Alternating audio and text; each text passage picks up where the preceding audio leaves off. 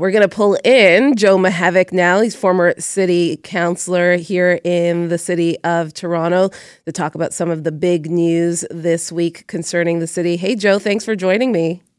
Yeah, great to be on your show again, Maggie. Yeah, have a happy wet Saturday. It is a wet Saturday. Oh my gosh, it's always with the weather. I'm ready for some sunny skies and some warm temperatures. All right, let's start off with the budget first, Joe.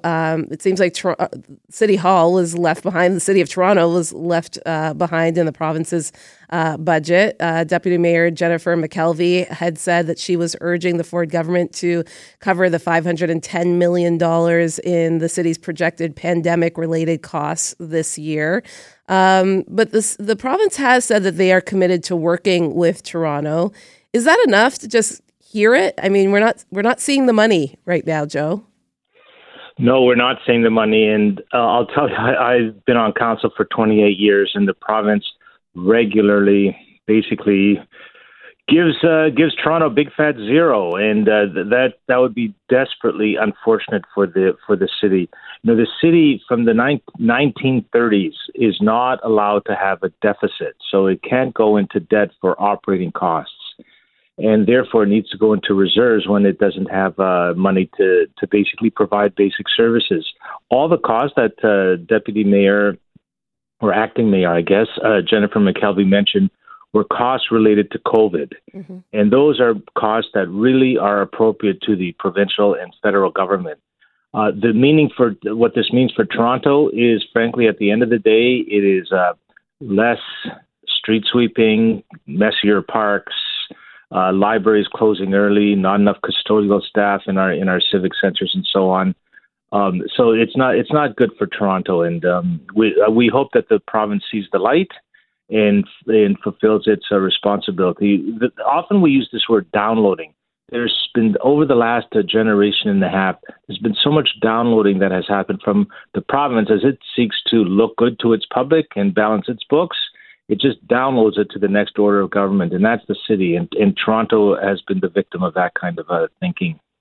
Now, the Ontario government has argued that the federal government also has a responsibility to help the city, and we know that. I mean, all levels of government, the city looks to the provincial government as well as the feds to help financially. So without the assistance of the other two levels of government, you said, that means less street sweeping and things of that sort. Is the provincial government just holding out a little, and eventually we'll see the money come to fruition? And how do we get out of this habit? As you said, Joe, you know this dance. You've seen it happen time and time again, as you said on council. How do we get out of this habit of, going with our arms stretched to both levels of government, asking for more, and they playing this game of let's see who gives Toronto how much, and then we'll go from there? That's the excellent question. And there have been a series of conversations, frankly, with each administration, from Mel Hassman to David Miller to John Tory to Rob Ford, on what the city needs. And what the city needs really is a new fiscal arrangement with the province of Ontario.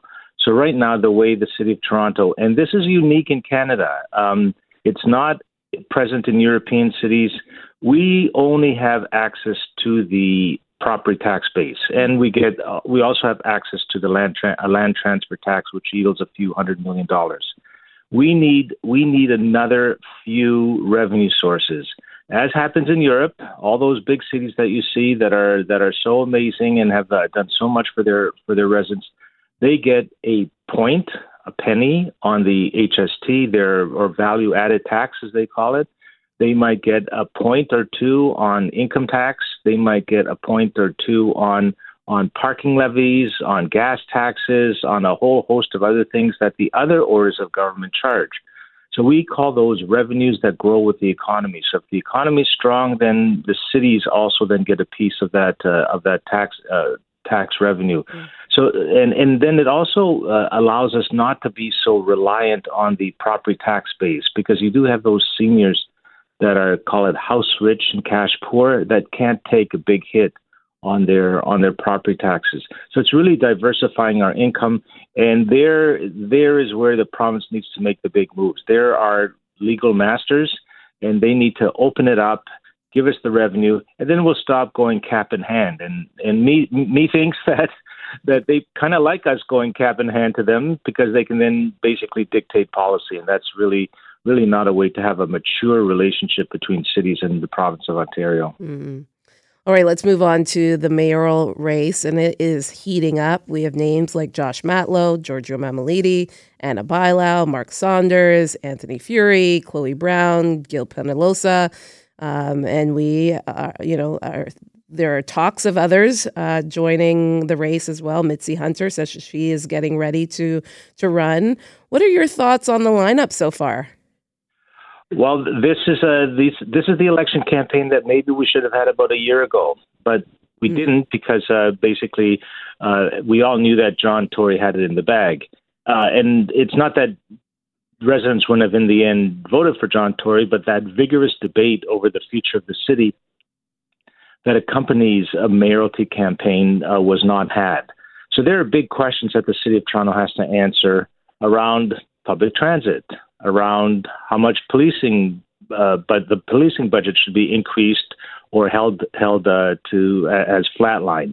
How much property taxes should go up? How do we address climate change? How do we address housing? How do we address homelessness? Those are very, very big questions, and the fact that there's so many players will allow for a vigorous debate on all those issues.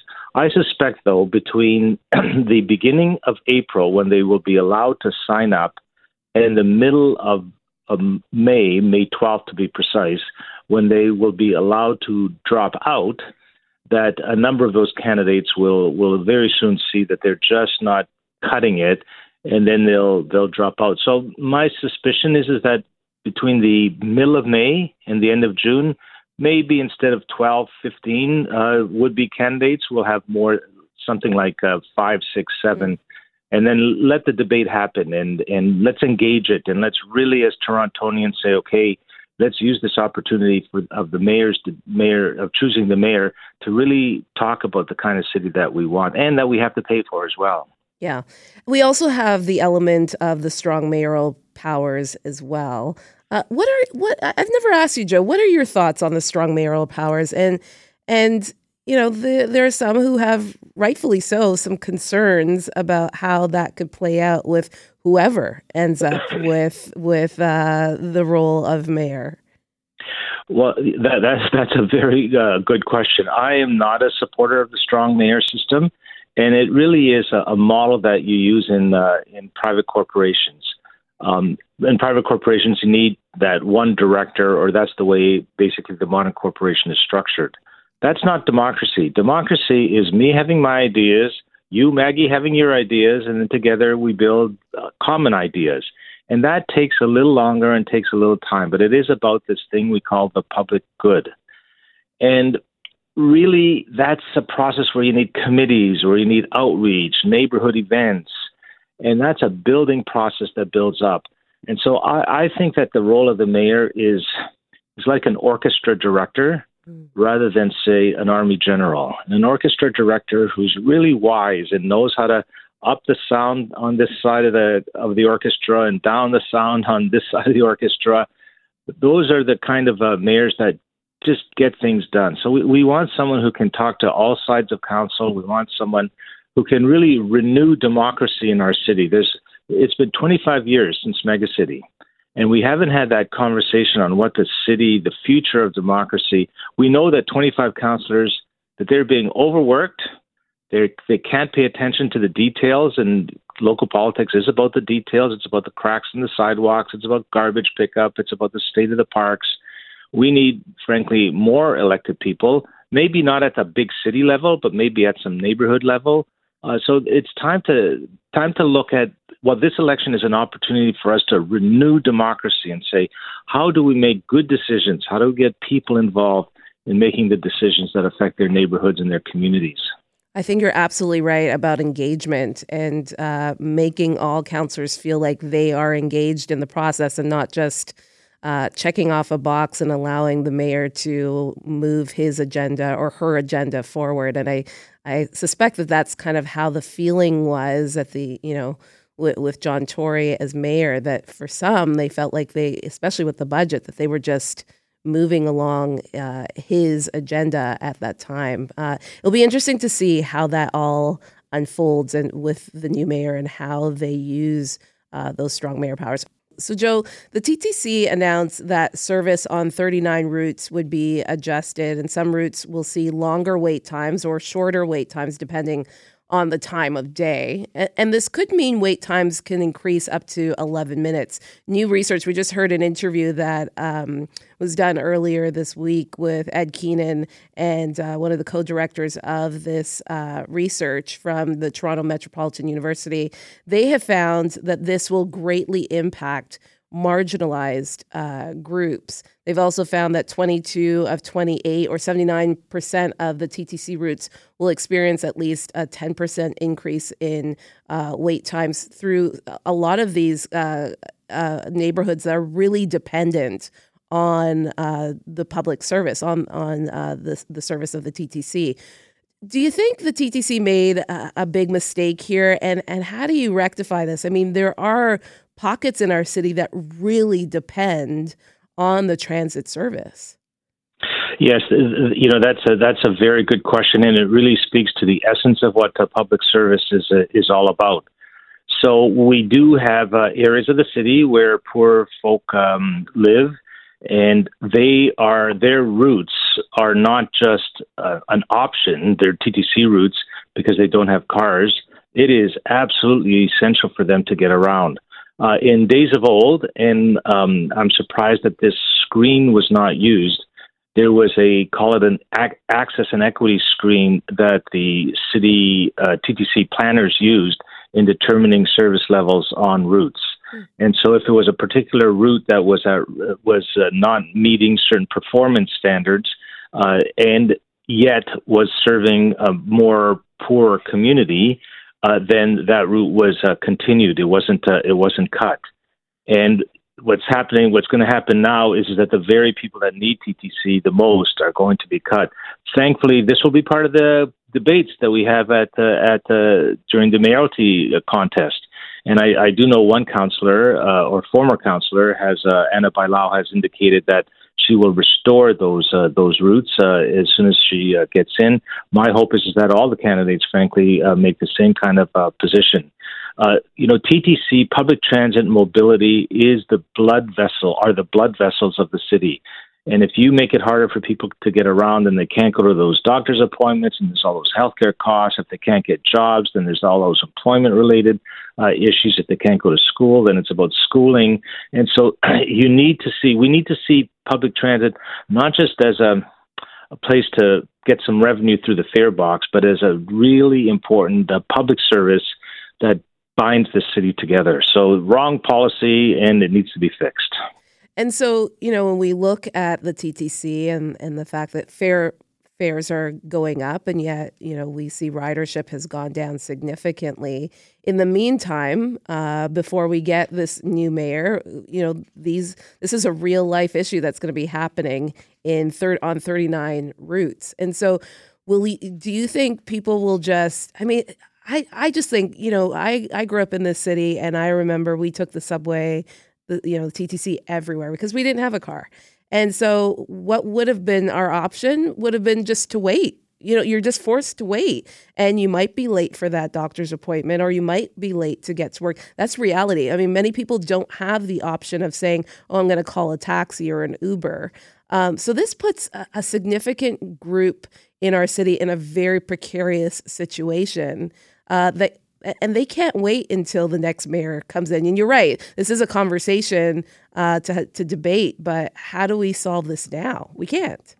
Frankly, we can't. The cuts go in on March 26th. This was a decision of City Council. And the earliest that it can be reversed will be in the summertime if the right mayor with the right policy comes forward. And yes, I suspect that those people on Jane Street or on McCowan who see a bus coming and it's so crowded because it's so irregular that they have to wait for the next one, and the next one's not coming for 20, 25 minutes, that they might have something to say, and they're going to use their ballot box as a way to say it. Yeah. On top of that, another study finds that Torontonians are paying more for transit than many other cities in the world. We are just behind Sao Paulo, Brazil, Istanbul, Turkey, and London in the UK. And when it comes to Canadian rankings, Toronto is the country's most expensive city for transit. I find this funny because we're talking about cuts. We're talking, as you said, it is the lifeline of our city to get people from A to B, and we are paying a lot of money compared to other cities in the world. And yet, are we getting what we're paying for? Well, there is virtually very few systems in the world. I think it's Tokyo and Moscow and maybe a few others globally where the fare box pays for the complete cost of the ride. Yeah. Every other system is paid for by a combination of the fare box and by different governments putting in money. The fare box, in the case of Toronto, pays for 70% of the ride, and 30% comes from the city of Toronto. But guess what? In days gone by, this links to the very first conversation when we started, it used to be that the province paid for a significant amount of the cost of the ride because they realized that for every person that gets on public transit, that may be a choice rider who could use a car and is using public transit, is one car less on the road, which means that the movement of goods and the movement of essential services on the roads happens more easily. So it's in the broad public interest to shift people out of their cars and onto public transit for those people that can. Yeah. And so to make it so expensive that some people just can't, and therefore they don't go out for job opportunities, or they just basically get in their car, it's not good from the point of view of the large public whole. That's what congests our roads. And I can remember when we would raise fares a dime, we knew exactly how many riders we would lose. We would lose 3 to 7 million riders by raising it a dime. Wow. And so now we're raising it a dime and we're cutting back service. That's the death knell for public transit. And so what you're going to see this summer is going to be the road of the congestion for those people who have cars, and it'll be the summer of folks basically waiting that 20, 30, 40 minutes for buses at the bus stops. Yeah. This is not going to be This is not going to be a city of mobility, a city where you really get around, where you really get the blood flowing, and that's what you want to achieve. So that policy, what we really need is the province and the feds, like happens every place around the world. Upper senior orders of government fund public transit, because it is about the strengthening the economy and the social fabric of the city. That's what we need, is input from the province and the feds. Absolutely. Okay, I want to get to the story really quickly, and we have 2 minutes left, Joe. So apparently some of the toilets might not be cleaned at City Hall, or somewhere hidden in the city budget was mention of cutting custodial cleaning of Toronto City Hall and other city centers, and some didn't know. Councillors like Josh Matlow are upset and feel that it was buried in the budget. Shouldn't someone have caught this? This kind of goes back to your initial comment about, council getting smaller, not being able to pay attention to all the details. Shouldn't someone have seen that there would be a cut to custodial services at City Hall in the budget? Yes, I guess that at the end of the day, the buck stops with our city council. So yes, they should have seen it. I went through those documents, working on a side issue a few weeks ago, and it is hard to find the exact section where the custodial cleaning staff budget was located, and the language was a bit obtuse. So you really couldn't kind of get it. You had to really dig deep to understand that, yes, this meant a cut to cleaning services. And we call it a death by 1,000 cuts. So it's not a massive cut, but it is going to cut the service, and the city halls and the civic centers and so on will be all a little bit not as clean as they used to be. And people are going from full-time to part-time, and then so we're not going to have to, the big city will not have to pay them pensions and what have you. Yeah. And what drives me crazy on this is that when the city is looking to save money, that who gets hit? It's very often the people who do the grunt work, cleaning our toilets, cleaning the floors, the nurses who are doing frontline work. Like, why do we pick on them when we need to save money, when there are other places where, if you had to, you'd want to look at? So, from an equity perspective, stop going after janitors would be my message to the city. We're going to leave it there. Thanks so much, Joe. Okay, always great to speak with you, Maggie. Have a great Saturday. You as well. That was Joe Mihevc, former Toronto City Councillor, talking about some of the headlines concerning the city this past week. When we come back, some of our entertainment headlines from this past week as well. You're listening to Toronto This Weekend on 640 Toronto.